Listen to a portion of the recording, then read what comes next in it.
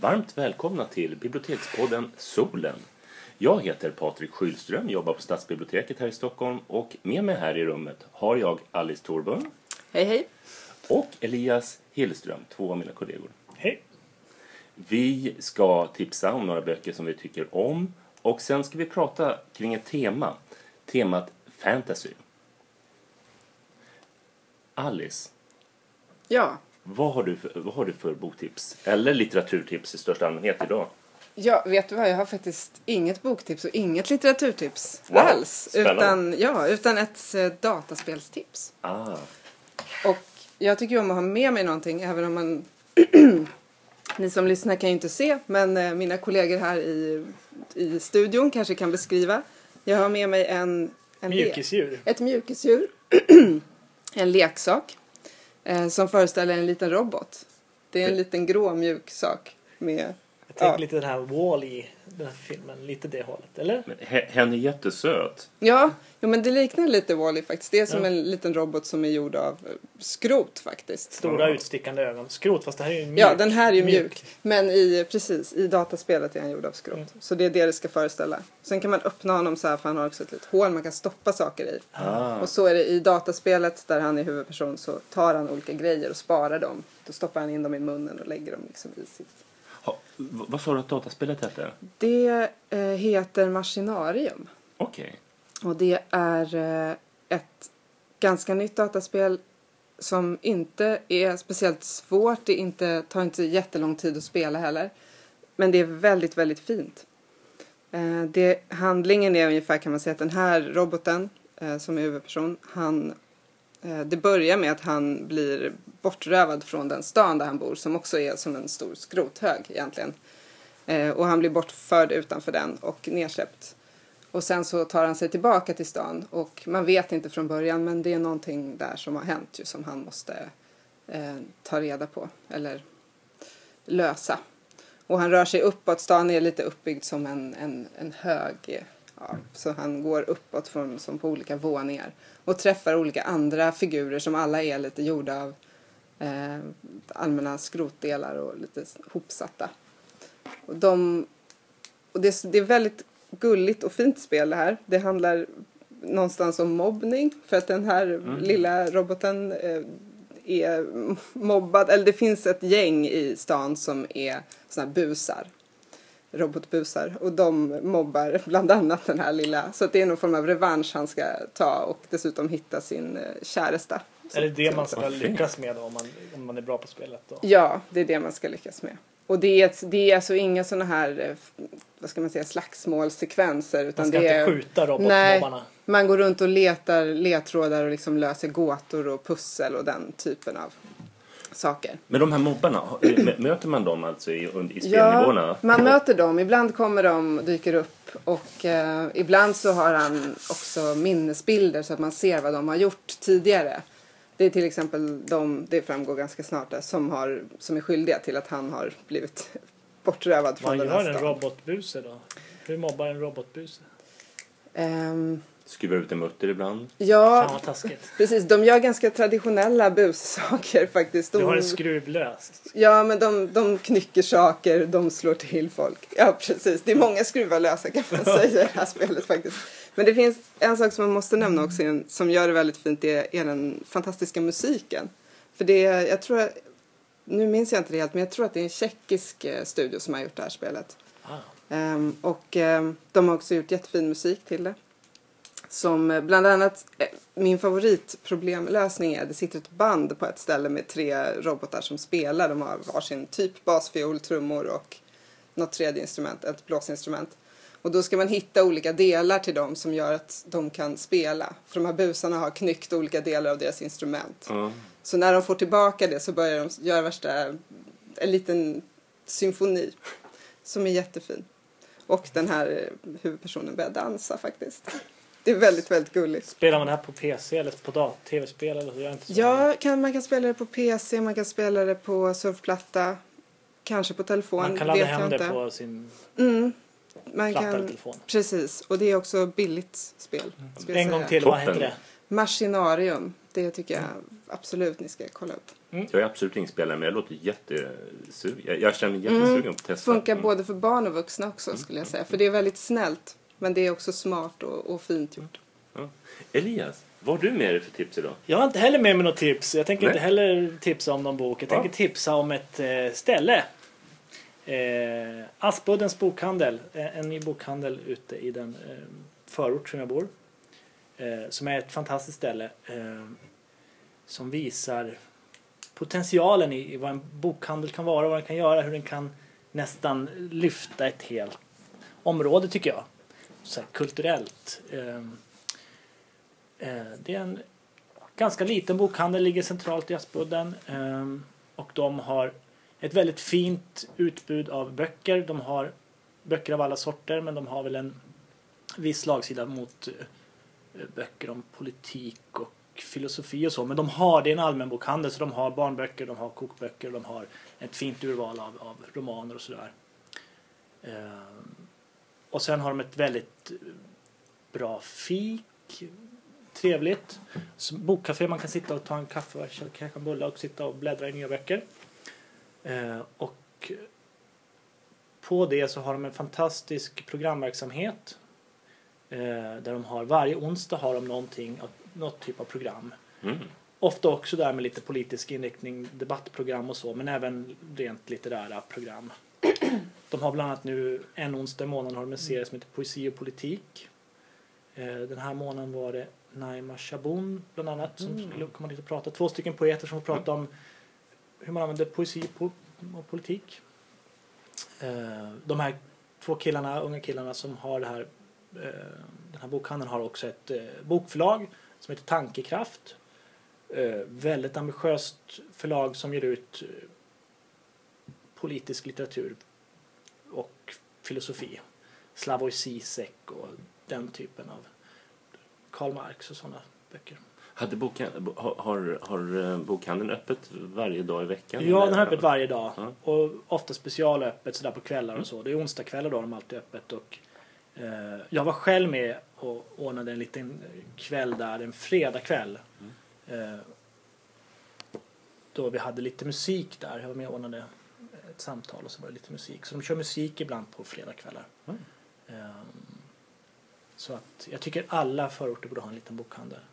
Om det var fasta bokpriser så kanske det skulle, man tänker, för nu är väl problemet är väl att folk går dit på deras program, folk fikar, folk hänger där, men man undrar lite grann hur mycket böcker säljer de eftersom det är så mycket billigare och köper dem på Adlibris. Och det är ju, man hoppas ju verkligen att de överlever. Men man tänker att fasta bokpriser, det skulle ju vara för den typen av bokhandlar, så skulle det vara, tänker man kände att det är lika billigt här som på nätet, så skulle man köpa alla böcker där. De skulle ha en helt annan möjlighet att överleva. Så att, absolut. Som finns i många länder. Det tror jag också. Jag kan tänka också lite tvärtom att om en bok, om det skiljer några 10 emellan, alltså, eller några 20, då är jag beredd att, det är kanske lätt för mig att säga, det kanske inte alla har råd med, men då är jag beredd att betala lite mer för att just köpa den på ett ställe som jag tycker om. Men det finns andra boklådor som jag inte gillar, jag ska inte nämna dem här nu. Men de dumpar ju priserna oerhört nätbokhandlarna, så att det är... Jag vet, och det är klart att jag köper på nätet, men ibland så köper jag böcker på en bokhandel bara för att jag gillar den. Jag tänker ibland att nätbokhandlarna har ju ett intresse av att de här vanliga bokhandlarna finns kvar också. Så det känns som att de nästan borde inleda ett samarbete på det sättet. Jag vet inte om det finns tillräckligt med incitament, men för man går ju ofta och tittar i bokhandlar och sen... Har man med sig sin telefon och gör en beställning på... Ja, men nästan. Det är ju lite tråkigt, men det är ju som att de är ett skyltfönster faktiskt för nätbokhandeln. Men det här var ju någonting som de tog upp också i litteraturutredningen som kom förut, tror jag. Det finns ju nu, jag pratade med dem bokhandlar, det finns ju bidrag man kan söka från Kulturrådet för att ha programverksamhet i bokhandeln som de var på väg att söka och som de väl kommer få, såklart. Kanske dyker upp spännande samarbetsformer nu närmaste åren. Ja. Jag tänkte, när jag var i USA i höstas och var en del på bokhandlar, och där har de ju mycket program, och då är det ofta nästan obligatoriskt att man köper den boken som det handlar om. Det finns en sån kultur där att går man på ett program så ingår det liksom att man köper, det är gratis entré men man betalar ju ändå någonting då. Den kulturen finns ju inte riktigt här. Fast de säljer ju, jag tror att det är ändå ett bra, de författare som kommer dit säljer några stycken ex. Speciellt att köpa direkt av författaren. Ja, precis. Ja, Patrik. Ja, alltså, bara för att sticka ut från mängden så har jag en bok som jag jättegärna vill tipsa om. Det var en kollega, Helena heter hon, som satt och grät framför mig när jag satt och jobbade i kontorslandskapet igår. Så tänkte jag, men vad är det som har hänt? Man tänker ju att det har hänt någonting fruktansvärt. Och det hade det gjort, men det var ingenting på det personliga planet. Utan hon hade läst en bok som hade drabbat henne väldigt starkt. Oj. Och då tänkte jag, vad kan det vara för en bok? Jag blev förstås nyfiken. Du vill också gråta som känns så. Ja, det vill man ju ibland. Man vill gråta för man vill känna att man är en del av hela alltet. Och den här boken som gjorde att hon grät, och den fick mig att gråta också. Jag grät faktiskt i morse när jag läste färdigt den. Och det är inte för att den var tjock, utan för att jag hade andra saker som jag var tvungen att läsa emellan. Den heter Rosas buss. Den handlar om Rosa Parks som startade hela medborgarrättsrörelsen genom att inte resa sig upp. När någon sa att du måste resa dig upp, du har ju fel hudfärg, du kan inte sitta på det där sättet som är reserverat för vita. De vita ska inte behöva stå när du sitter ner.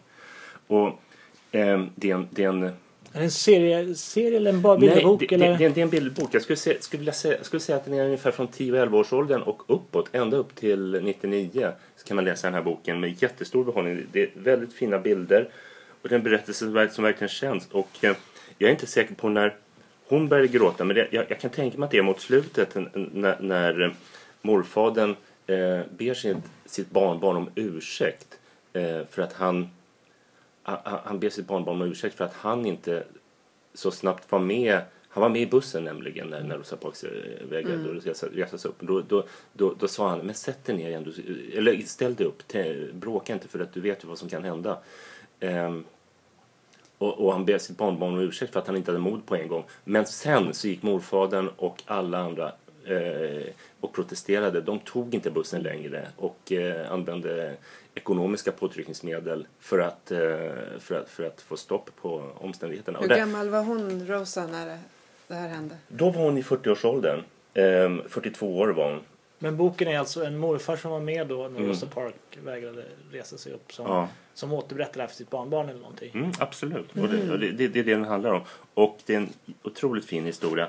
Och man förstår också omständigheterna och hur det var att finnas att leva under den tiden när morfadern berättar om när han jobbar i hamnen och det är en annan arbetare som heter Jeremy som är otroligt stor och stark. Han har ett emaljöga och kan linka med hela benet och det gör han därför att han har varit med om någonting fruktansvärt. Det är nämligen så att vid ett tillfälle när han skulle lyfta en väska och hjälpa någon, en vit man, med att bära väskan från ett ställe till en annan, så ramlade saker ut ur väskan, bland annat en vit huva med hål i. Ku Klux Klan-huva. Exakt, och istället för att då tacka honom för att han hjälper till så kommer den här mannen fram och slår Jeremy. Och Jeremy blir förbannad och knäcker den här mannens käpp, vilket får till följd att han får sparken. Och redan samma kväll så är det ett gäng som samlar sig runt honom när han är på väg hem. Ett gäng med vita huvor som tror att de har slagit ihjäl honom. Men det har de inte gjort, utan de har däremot statuerat ett exempel. Han får tillbaka jobbet och det tycker till och med att arbetsgivaren tycker att det är bra att han finns där som ett exempel. För att så går det om du ställer upp mot den rådande ordningen. Jag tycker det är en jättefin bok, för det handlar ju om andra saker som finns i vårt samhälle idag som vi kan låta bli att ställa oss upp just för att vi...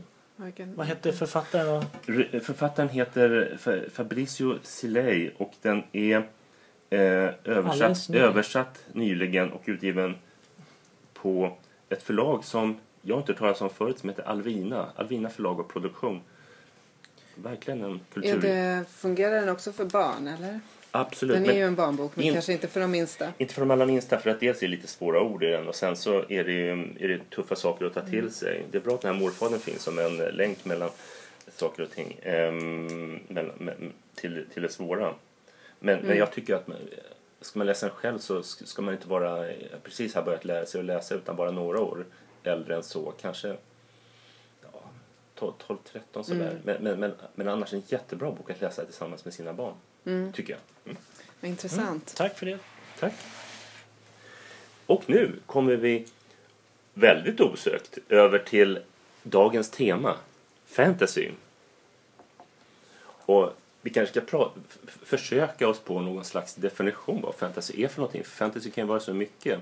Det är lätt att jag nämnde att vi skulle prata om det här för min sambo när jag gick hit. Och många som inte läser fantasy har de säger fantasy faktiskt ingenting. Det kan vara ganska tomt. Man vet inte riktigt vad det är. Men det är man ser ingen skillnad på fantasy och science fiction. Det är ett väldigt brett det är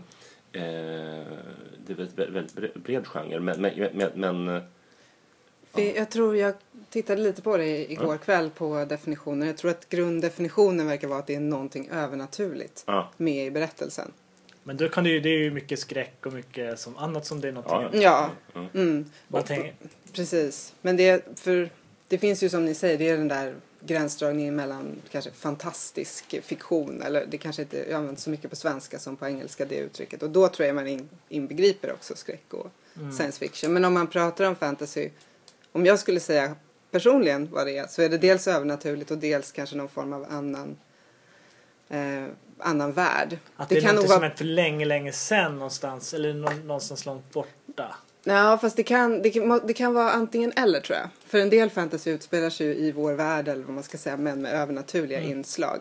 Och en del fantasy utspelar sig i en helt annan värld. Och om det är nu eller då inte så relevant, och det är liksom det är som en annan tideräkning på något sätt. Men det här tänker jag att det är precis som med väldigt mycket annat som har stora fan, till exempel jazzmusik. Vissa tycker inte att fusion, det är inte jazz, utan det finns de som är ortodoxa som tycker att det dog med beboppen, det ska vara Louis Armstrong eller någonting. Det är samma med fantasy som är väldigt ortodoxa, det ska vara den här Tolkien. Den här episka fantasyn med och sen finns det de som tycker att fantasy kan vara lite vad som helst. Men samtidigt tycker inte jag att det är så jättesvårt faktiskt att göra en definition. Eller för mig så känns det finns vissa saker, vi kanske kan komma in på det sen, som jag är lite så osäker på, är det fantasy eller inte. Men annars så tycker jag att jag känner ganska... Det är relativt lätt att skilja från science fiction till exempel, som man tänker ofta är utspelar sig i framtiden, grundar sig i någon form av vetenskap som har utvecklats, snarare än att det finns magi och så. Men Star Wars, Stjärnornas krig, det är ju fantasy, tycker vissa. Jag tror till och med George Lucas har sagt att det är fantasy. George Lucas, han använde sig av Joseph Campbell som var en sån här religionshistoriker, för han använde så här mytologiska grejer, så att så en del tycker till och med att det är religion. Det har nästan uppstått en religion kring Stjärnornas krig. Star Wars har ju en väldigt, alltså historien är ju en väldigt klassisk sån som ofta finns i fantasy. En quest. Just det här med precis den unga personen, en ung man är det ju oftast, som inte vet att han är utvald, men som på något sätt får reda på sitt arv eller sin gåva eller någonting och tvingas åka ut och rädda världen helt enkelt. Så det är en fantasyhistoria. Men sen, nu kommer vi in på SF lite, så det kanske vi ska gå tillbaka från sen. Men jag diskuterade med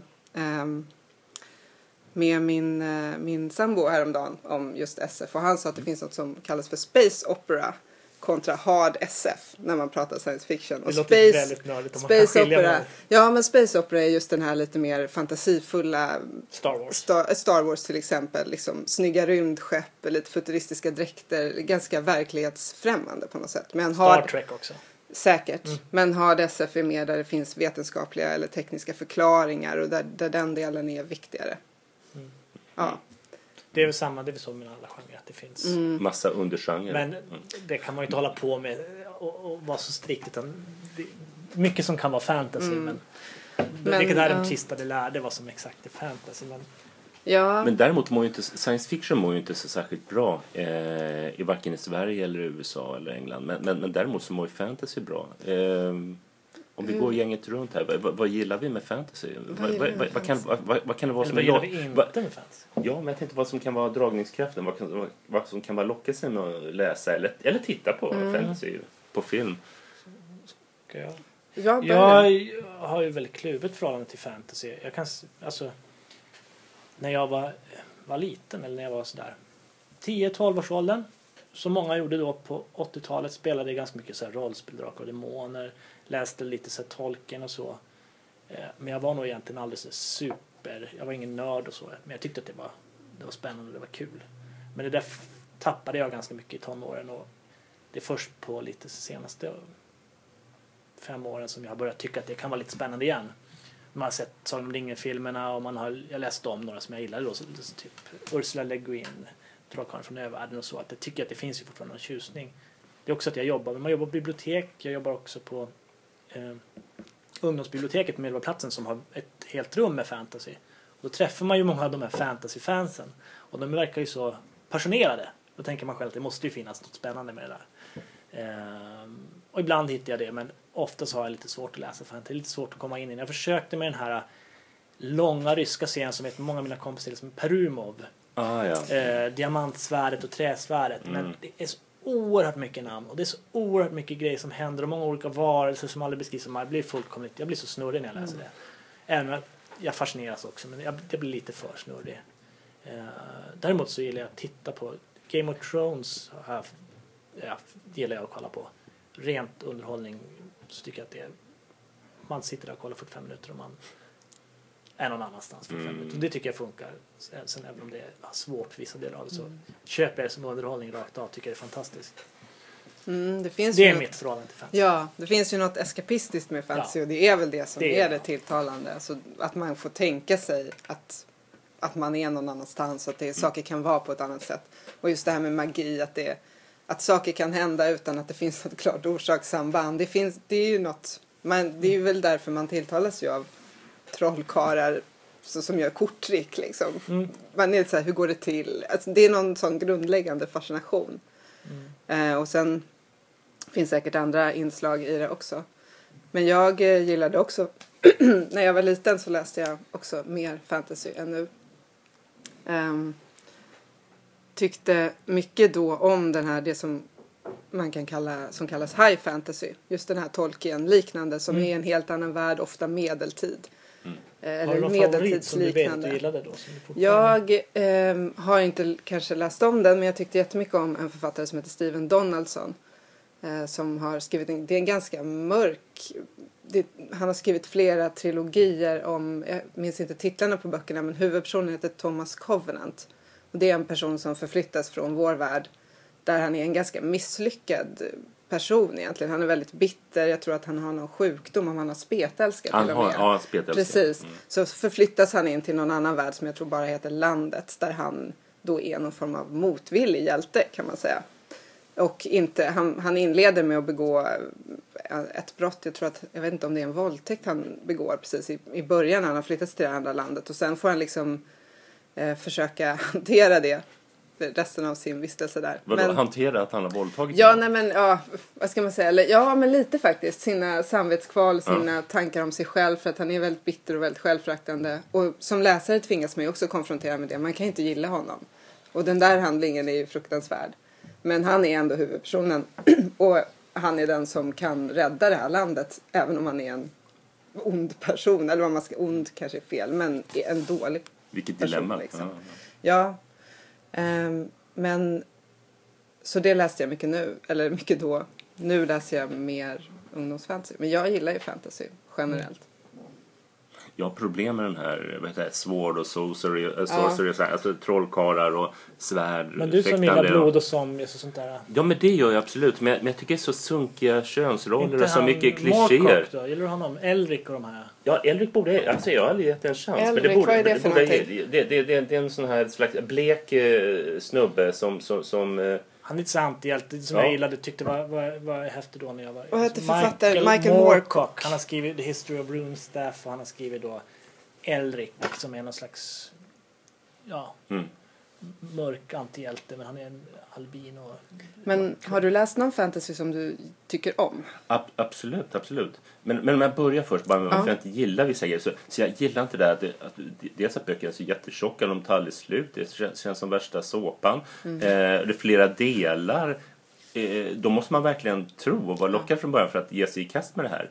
Och det kan vara bra om man hittar något och verkligen älskar att man har en massa mer att läsa efteråt. Men jag menar som Tolkien och alla de andra, det är kartor över världarna och det finns förstås en lockelse med kartor. Kartor är underbart. Kartor är underbart. Men sen är det sen ibland som till exempel Neil Stevenson, han rör sig i gränsland mellan science fiction och fantasy. Då är det till och med flera 100 år som skulle ha koll på vad som har hänt innan den här världen som du råkar befinna dig i finns.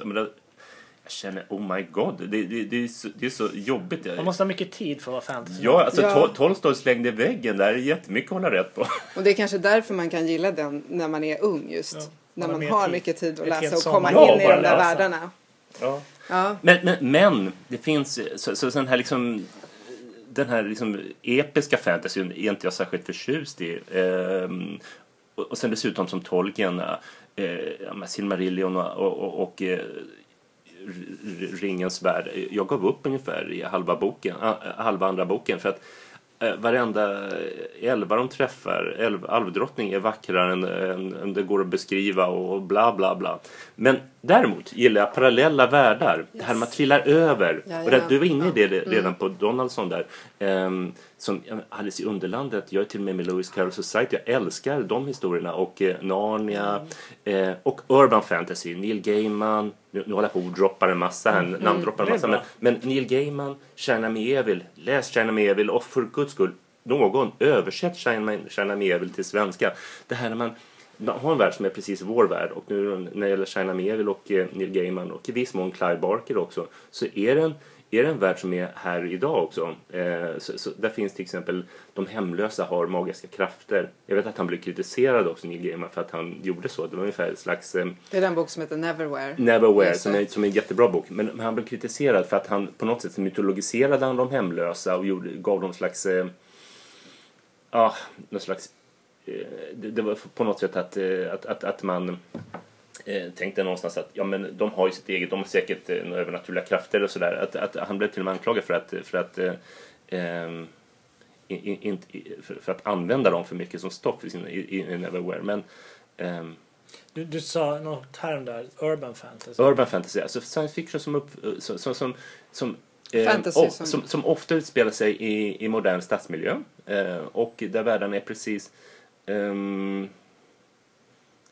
i närheten. Det är lite som parallella världar som jag nämnde med Torkon från oss och Alice i Underlandet, att man lätt trillar liksom igenom om man kliver på ett tunnelbanetåg som egentligen inte borde gå, så ser man in i en annan värld. Det är lite Harry Potter. Absolut Harry Potter. Där har vi också det är väl en fast det är väl inte urban fantasy? Nej, men det är absolut de här parallella världarna. Parallellvärld däremot är det ju. Men urban fantasy, det är väl just det att det ska utspela sig i en stad egentligen. Men sen så har de ofta en liknande... Alltså det blir lite romantik och det är ofta vampyrer och sådana saker i de böckerna. Ja. Även om det inte måste vara det. Jag tycker det verkar en konstig genre, även om jag vet hur många gillar. Men just det här att till exempel den här som är väldigt populär bland kidsen, vad den heter med nu har jag tappat, vampyren och varulven. Du menar Stephanie Meyer? Ja, Twilight. Är inte det skräck? Varför kallas det urban fantasy? Jag funderade på det också. För vampyrer och varulvar, det är väl och vampyrer brukar dessutom vara skräck och inte hamna på fantasyhyllan. Men det är lite så här gränsdragning, lite svårt att... Men det är väl, för den utspelar sig väl faktiskt inte i en stad här. Eller det är i alla fall en väldigt liten stad. Så att, precis, det känns inte som att den egentligen... Jag kan också ha lite svårt för just den genren. Rural fantasy, precis. Men en ny genre. Ja, men jag funderade på om... China Mieville som du nämnde var en av de här som jag funderar på själv om det är fantasy eller inte. Eller jag har läst en bok av honom där det finns en parallell stad. Den heter The City and the City. Så det finns, det är som två städer som ligger på samma plats. Och man kan åka emellan dem. Men de är inte samma. Alltså, när man går på gatorna så kan man se människor som rör sig i den andra stan liksom, samtidigt. Men de tillhör två olika länder. Det där är egentligen inte som olika verklighet. Utan det tar ett tag innan man får något grepp om det när man läser. Och det går väl inte riktigt att förstå.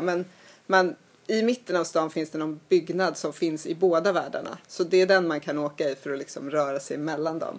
Och så finns det någon slags rivalitet mellan städerna. Så att man måste ignorera den andra staden. Den syns lite som någon form av dimma i bakgrunden när man rör sig i.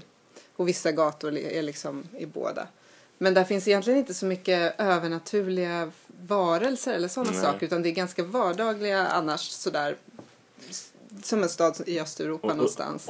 Och China Mieville, han är en person, jag lyssnade på honom när jag var i Edinburgh för ett tag sedan på en litteraturfestival som är jättebra för övrigt. han blev intervjuad av en annan författare som heter Patrick Ness. Och China Miéville tycker inte om att bli placerad i en genre. För att han tycker att det med science fiction, fantasy, skräck, bara magi. Jag menar, han vill berätta en historia. Ofta har han en politisk underton också. Så att han vill säga någonting om den värld vi lever i också. Just den boken är ju dessutom lite en deckare. Det är ju ett mord som har skett och ett mysterium som ska lösas. Så det kanske är den genren jag skulle säga mest. Nej, men då kommer jag lite på det jag sa lite. Så här kan man inte hålla på. Det är lite... Alla genrer är ju bara påhitt. Det är ett sätt att egentligen kanske hitta ett bibliotek eller någonting. Alltså det är nog också lite grann det som gör att jag har svårt för mycket sån här genrelitteratur. Att för att det ska uppfylla vissa klichéer så blir det en genre. Och det blir ofta väldigt tråkigt då. För att nej, det där är inte fantasy för det är stadsmiljö, ja det är fantasy. Utan det som är roligt och spännande böcker är ofta det som man inte riktigt kan klassificera. Utan det är väl det som är tråkigt, att det är så stor skillnad mellan vissa fastnar i fack och bara läser fantasy och inte läser vanliga romaner eller poesi. Det vore roligare om det inte... Alltså, precis. Det som är gräns som med musik eller allt som är spännande, det som hamnar någonstans mitt emellan som inte riktigt det som är gränsöverskridande är ju oftast det som är mest intressant. Men genre kan ju vara ett sätt att ha någon utgångspunkt eller att man jobbar med, nu ska jag förändra eller vrida lite på den här genren eller de klichéerna som finns. Då kan det ju vara fruktbart. Att det finns en möjlighet att använda klichéer på ett spännande sätt. Ja, och det gör Miéville väldigt effektivt. I hans senaste bok Railsea till exempel så återanvänder han många litterära klassiker. Bland annat, det är en slags värld, de en massa järnväg över hela världen. De åker runt i en liknande landskap. Och där åker man runt på de här stora tågen, och då är det... Då är det en sån här Moby Dick-liknande historia. Så de letar efter stora vita valar. Det är inte vita valar, men det är någonting åt det hållet. Så att han återanvänder. Sånt gillar jag när man parafraser det. Jag har ett annat exempel där som jag skulle vilja ta upp. Som jag precis har läst. Det är en bok som heter Magikerna. Av Lev Grossman, en amerikansk journalist. Lite metafantasy, eller? Ja, det är meningen i intervjuer så har han ju sagt att han är ett stort fantasy-fan. Och läste de här Narnia-böckerna framförallt när han var liten. Men han kände att fantasyn, att man skulle kunna vrida på den mer. Och det är det han har gjort, kan man säga. I Magikerna handlar om en person som heter Quentin som växer upp i New York och som när han är 18 eller någonting ditåt så blir han antagen till ett universitet för magi. Och innan dess, han har ju varit fascinerad av det men han har inte vetat att det verkligen finns eller så. Sen får man följa honom när han går på den här skolan. Som är ganska mycket som ett vanligt college eller universitet. Det låter lite som Harry Potter igen. Det är lite som Harry Potter faktiskt. Men de är ju äldre. Så att det är mera sex och mera sprit och sådana saker. Så att han vill göra det lite mer verklighetsnära. Men egentligen tycker jag att det är först i slutet som den verkligen blir... Där det bränner till. Där han verkligen vrider på de där klichéerna. För att det finns... I boken så finns det en bokserie som Quentin och alla de andra eleverna på det här universitetet har läst när de var små. Som handlar om ett land som heter Fillory. Som påminner väldigt mycket om Narnia. Alltså det är de går igenom en garderob och kommer till en annan värld. Och det är ett antal syskon som gör det. Och han upptäcker på slutet av boken att Fillory verkligen finns. Att man kan komma dit. Och då så reser han och hans kompisar... De åker dit helt enkelt. Lite för att de är så här, nu ska vi hitta ett äventyr. Och bara vi kommer dit så kommer någon att ge oss ett uppdrag att lösa. Och det blir väldigt bra. För dels så inser man ju att om det verkligen fanns den här andra världen. Då kanske det inte alls skulle vara så att den var så sagolik. Eller att det skulle komma en faun och ge dig ett uppdrag. Eller be dig hitta någon skatt. Och dels så inser man hur man själv skulle bete sig när man är där. För en i det här gänget börjar köra såna här hövliga fraser och prata högstämd engelska med dem. Och de andra är lite så här, vet inte hur de ska bete sig. Och sen blir det sen blir det strid och då blir alla de kan ju magi, men de har inte övat på någon stridsmagi eller så. Men här i det här landet så slåss man liksom. Och det är liksom... Man gör ju ofta en fantasy, man slåss ju ofta. Precis, utan att man egentligen diskuterar vad innebär det, eller är det traumatiskt. Det gör man ju här och nu i den värld också. Det är ganska mycket krig på många ställen. Jo, men jag menar att i fantasy så är det ofta väl ganska enkelt. Eller det är mycket simplifierat. För här blir det verkligen att de ställs inför att det är liksom benknotor och blod och ganska obehagligt. Och det är inte lätt att bara börja slåss och döda någon annan människa. Det är inte så kul när det är på riktigt. Vad hette författaren? Precis. Han heter Lev Grossman. Och det är intressant faktiskt. Ja. Nej, men lite har vi hunnit prata om fantasy. Absolut, det finns jättemycket mer att säga, men vi kanske får sätta en punkt där för dagen. Eller? Det gick fort, ja. Men vi får återkomma till fantasy igen, tycker jag. Eller science fiction kanske vi kommer in lite grann på det här. Vi får se vad vi pratar om nästa gång. Vi får tacka för oss för idag. Ja, precis. Det här är biblioteks- och litteraturpodden Solen som ni har lyssnat på. Med Patrik Skylström, Elias Hillström och Alice Torbund. Och vi sänder från Stockholms stadsbibliotek. Ut i solen med er, så ses vi igen. Yes. Ja, tack. Hej. Hej.